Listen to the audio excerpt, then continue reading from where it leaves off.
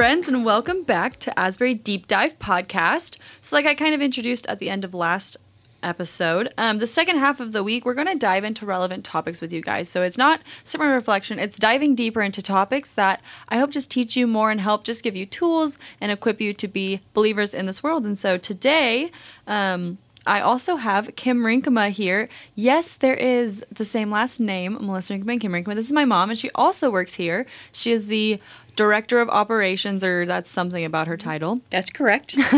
And we are going to be talking about something that we've both learned about in seminary. We both have been through Asbury Theological Seminary. I'm done because I'm amazing, and I'm almost done. I'll be done in May.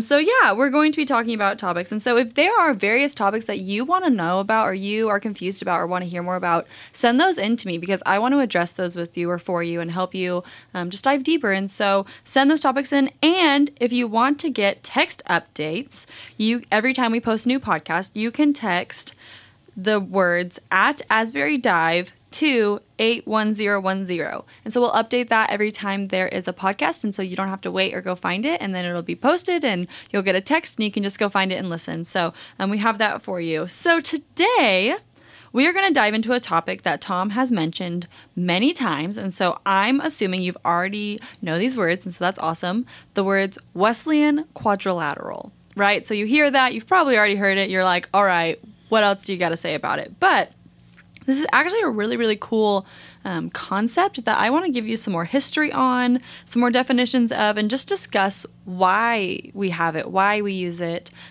what it has to do with the individual believer. And so to start, we're going to start with some background and where it comes from, which I don't know if you love history, but I think sometimes it's amazing. So we're going to talk about a little bit about history. So hopefully you've heard of John Wesley. Kim, can you tell everyone who John Wesley is? So John Wesley was an evangelist in England, and he is part of the original how we got the Methodist movement that we know today. He has lots of Wesley sermons published. He was the guy behind our band meetings, what has become small groups in our current world. Yes, he is super cool. He had lots of thoughts. He was coming out of the Reformation, and so he was really helping the church and the people and himself personally figure out different principles and how do we think about this maybe a little differently post-Catholicism and all of these things. Super, super Right. cool guy. Him and his brother Charles were huge people in this time, and out of that comes our Methodism. Right. I think Charles liked to talk and preach, and John Wesley was a little bit more conservative and reserved. So, but he had the deep thoughts that he put on paper. Yes, yeah, which is so cool for us today to be able to read and engage with. And so John Wesley lived in the 1700s. And then in 1968 is whenever the United Methodist Church was formed. And so Asbury is currently a part of the United Methodist Church as its denomination. That's a huge time gap, you probably noticed. And so there were other Methodist movements and churches that were or denominations that were formed in that time. But what we know today, I don't want to say modern, but basically modern United Methodist Church was formed in 1968. And so as a church is forming, they of course want to make they want to say what they believe. They want to help people know what their theology is. If you ever go check out a new church, I encourage you to read their What We Believe statements because that is going to tell you how and why they run. And it's really important to know the why behind things. That's why companies have vision and mission statements. It tells you what they're all about, which is super important to know. And so same thing with churches. And so as the United Methodist Church was forming, they were writing statements, basically, which became our doctrine about theology, kind of what we believe and why, kind of the deep roots of that. And so one of the topics that they engaged with was authority. And the United Methodist Church often goes back to John Wesley's writings as they were diving into these things, right? To see what he says, to dig into that and continue those statements. And so in 1970, a statement was put out. It was the fourfold pattern of religious authority, in essence, is what it was kind of called. Fun, really long name, I know.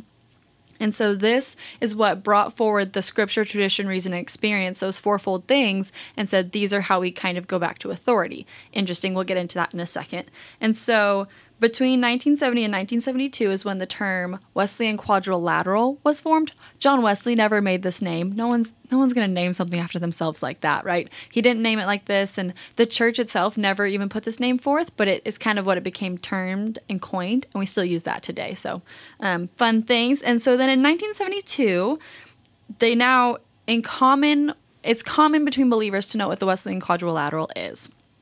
And then the church takes the original statement from 1970, and in 1972 they rewrite the statement. And they rewrite a couple things, some super not important things, but the most important thing that they changed was that in 1970, the original statement put Scripture above the other three, and in 1972, they put them all in an equal playing field. Now, I read some of the things that were written in it. Don't do it. It's not very fun. But, I mean, if you want to, go for it, but I don't recommend it. And it's very vague.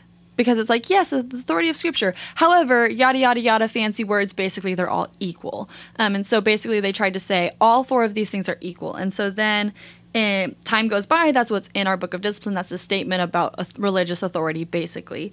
And then in 1984, the church came together again, the United Methodist Church came together and said, let's form a committee to rewrite the statement because the authority of Scripture should be first and primary, and you should be able to read that easily. And so in 1984, they redrafted this statement once again, and in 1988, it was officially adopted. And so these were at like the general conferences that these things were happening. I don't think I knew that. Fun things. I think we're guilty of, in today's world, trying to put experience and reason ahead of everything else. So if we put authority of Scripture as our foundation, we're looking at exactly what they said. Yeah, which is really cool because they too were wrestling with that, right? They also made a statement that put it all together, and then they were like, wait a second, maybe this doesn't sit right. Or maybe it was different people. We don't know exactly, but it's all a whole working out thing. And so that brings a good point of these four pieces. And so Wesley brought forth in his writings in general, and then we pulled them together later, of Scripture, tradition, reason, and experience, and the place they have in a believer's life. And so we're talking about authority in general, which I don't love that word, and I'm assuming you don't either, right? No one loves authority. However, if you are a Christian, God is your authority or should be your authority. That is something you decide when you become a believer, right? That you're going to say, God can tell me what to do. God can dictate my life. And so then we say, wait a second, God's in heaven, we have the Holy Spirit, and we're here, but how do we work that out? And so this is how we work that out. And so I wanted to dive a little deeper into each of these four things. And so Scripture, this is the Bible, which on this note, the Bible exists to tell us more about God, right? The Bible is a tool to understand God. And so your authority, or the authority of your life, is God 100% through and through. And the Bible sits first because it's our best resource in understanding who He is. So that's why Scripture is so important, right? It's our tool. It's our pocket book of how do we know God's character? How do we understand the principles to then live our life out of? And on top of that, whenever we say Scripture in the United Methodist way of thinking and Wesleyan theology, we're not talking about an uncritical view of Scripture, which that's a fancy word, but basically that means some people believe when you open the Bible and you read it word for word and you just take it literally, that's what it means, black and white, that's it, closed book, we're good. We don't think that way in Wesleyan theology because the book was written in a certain time to a certain people in a certain culture. And so, yes, there are absolutely verses you can read and say, that's pretty cut and dry. The Lord is my shepherd. Yeah, that's pretty cut and dry. That's God's character. Let's go. But then you don't know some of the backgrounds of what it is to be a shepherd. Well, we don't. In Israel, that might have meant something different for us. And so digging into that kind of stuff. So basically, there's lots of verses that if you read it literally, oof, I shouldn't be doing this podcast.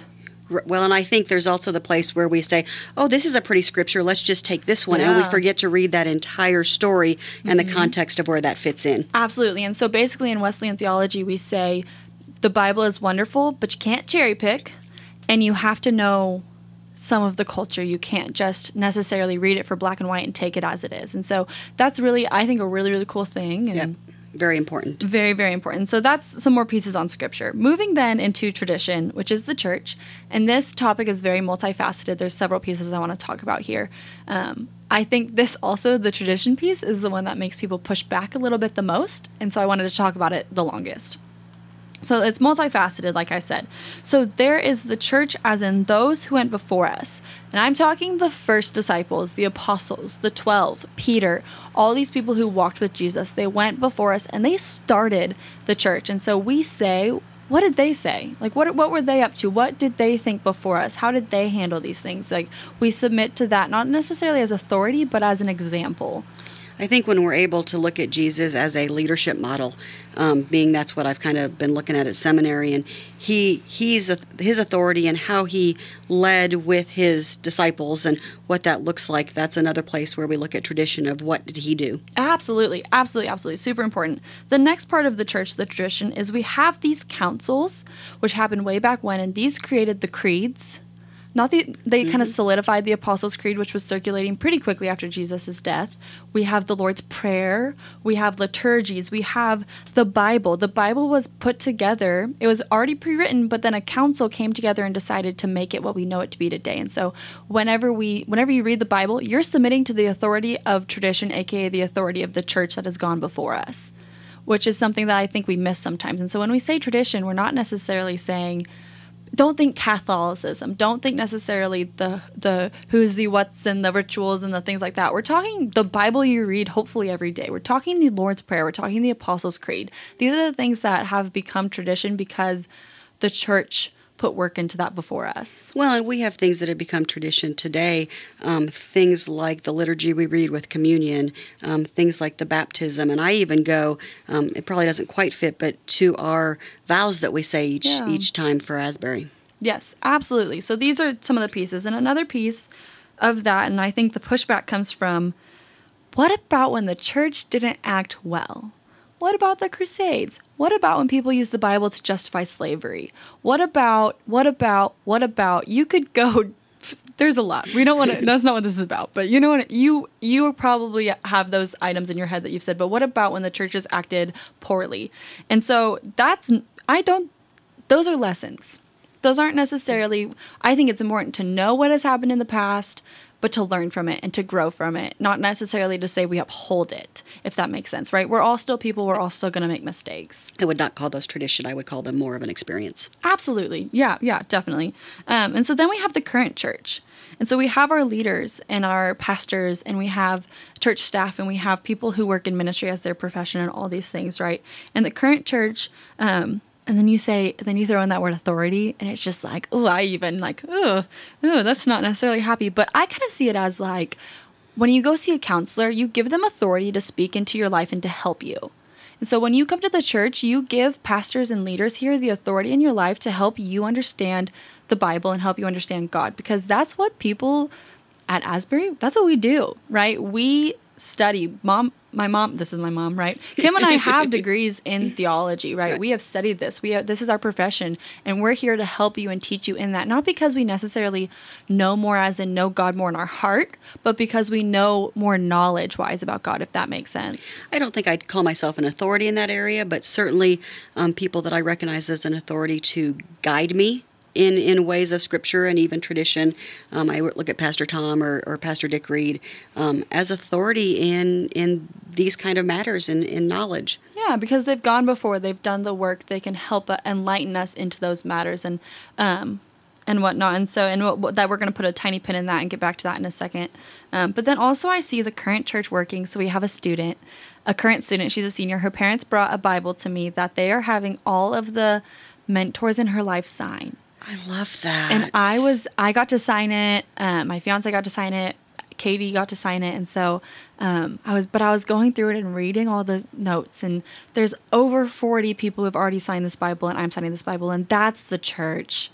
That's giving the senior in high school a Bible that has notes of love. So when she's studying the Word of God, she will remember that person, remember their encouragement. And I get goosebumps talking about it. It's a beautiful example of that's the church. That's what it is right there. The people who have gone before helping lead us closer to God, to learn from their mistakes, and then to also figure it out on our own. So it's super, super cool. And then we have experience and reason. Self-explanatory words. Our experience is super important.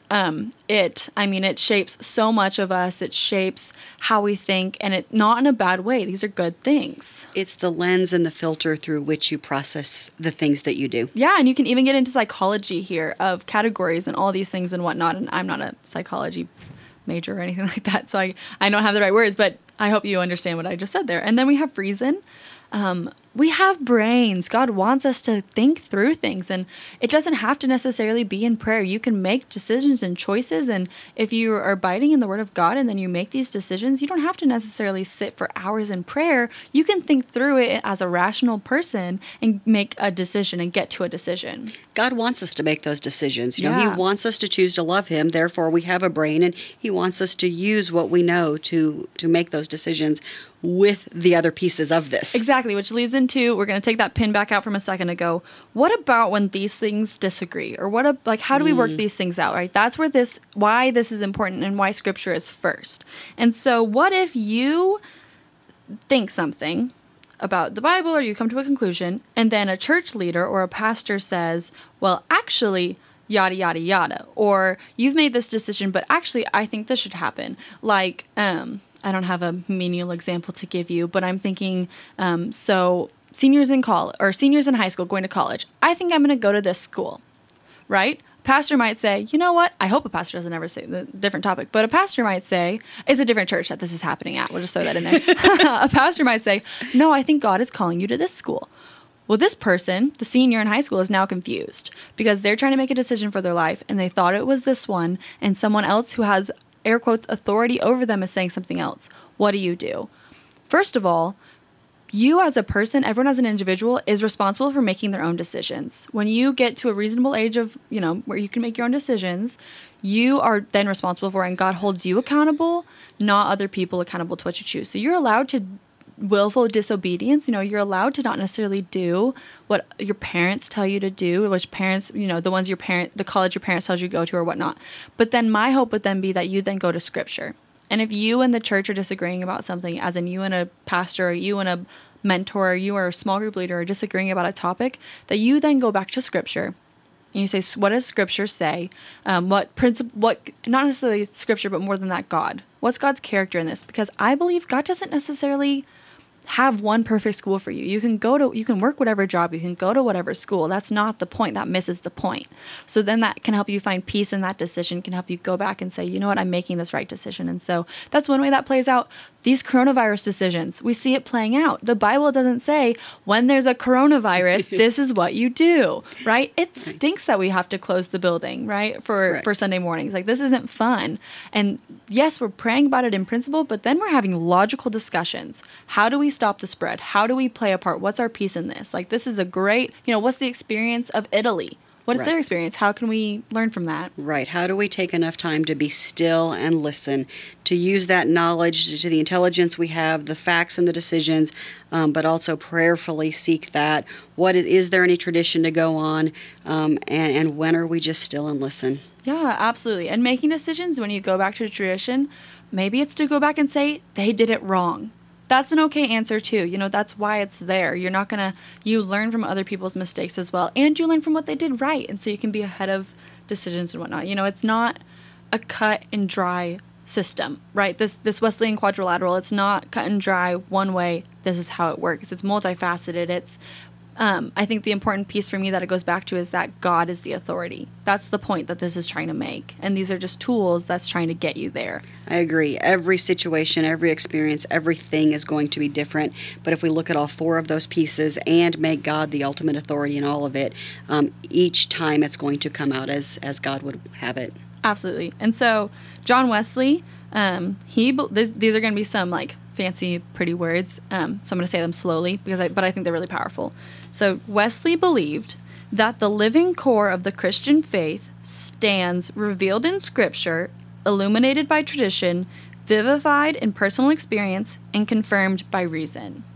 Which I think is just beautiful sentence that that's what they pulled out of John Wesley's writings, was these principles, and then they turned it into the Wesleyan quadrilateral as we know it, if that makes sense. I love that. Would you read it one more time? Yeah. Wesley believed that the living core of the Christian faith stands revealed in Scripture, illuminated by tradition, vivified in personal experience, and confirmed by reason. I like that. Yeah, it's pretty. There's a lot to every time we look at that. Where do we put our authority? Where do we use our experience and reason? But to go back to tradition and to God. Yeah, and they work together. It's not a one against the other. It's a collective, a unit that makes us up as people and Christ followers, and how do we do that in this world? So why is this important? Why? Hopefully by now you are in your head already know why this is important, but why does Tom keep bringing this up? Why does he want us to know it? I mean, I think it's an important principle. It's great to know, but why does it keep coming up? So this is a tool. This is a tool for you as a Christian to know how to walk in this really weird culture. It's a really, really weird culture. How do we address that? How do we tackle that? I think as things are changing day to day, especially in this season of COVID-19, and every single day we're having to make different decisions and what's next, and doing our best not to be fearful because that's not who we are. These are foundational things that plant seeds on how we react and how we behave moving forward. Yeah, absolutely. That's what it comes down to, is that principle of the Bible tells us God's character. The Bible tells us God's heart. So we say the Bible is our number one tool. But we also have these supporting tools. We're not alone in this. This should give you hope and joy that we have help. If you're not a Christian, you just have your experience and reason, which I hate to break it to all of us, but we're all wrong at times. Like, we really all are. My mom's sitting right here. She can literally tell you how many times I've been wrong. Like, maybe this wasn't a good idea to have here. But anyway, just kidding. That's what it just comes back to, is that God, as a Christ follower, God is our authority. And this is a tool and principles to help us dig into that and understand that. That's all this is. And so we bring it up and give that to you because culture doesn't make sense a lot of the time. So we want to help you as a believer to know how to act and how to think and how to order your life in essence. And that's not after what the church says. That's after, first and foremost, what God says. And I hope you take into consideration what the church says and trust the church and help. And the church is the people. It's all of us. It's not just the pastors. It's the mentors. It's the parents who've been a Christian their whole lives that can help you as well. Or, it's the grandparents, and it's everyone. It's everything. It's not just necessarily the one head pastor says this, that's it, right? That's not what it means. And it's not also to uphold the mistakes we've made. It's to learn from them. Right. We are fundamentally people of one book, and we have a Wesleyan foundation, and that's where we'll go forward. We are not about this building. We are people inside and outside of these walls. Yeah, it's so good. It's a tool. The Wesleyan Quadrilateral is a tool to help you. And so I hope that this has helped you understand it. I hope that now when you hear it on Sunday mornings, or when you hear it or read it in various things from Asbury, you know why we want you to know this, right? We're trying to encourage and equip you, and how do you find that authority in your life, and how do you put the authority that God deserves in your life, how do you make it happen, right? This is a how-to tool for you. So I hope you enjoyed today. I'm so happy I got to have my mom here. That's super fun for me. Thanks for inviting me. Yeah, of course. And so, like I said at the beginning, if there's topics that you are confused about or you want to hear more about, get those to me. You can email them to me. You can text them into the Remind group. I can get those messages. And so I want to talk about the things you want to learn about. So send those in to me. And once again, that remind that you can text and get updates whenever we post podcasts. You text at Asbury Dive to 81010. Until next time, friends. Bye.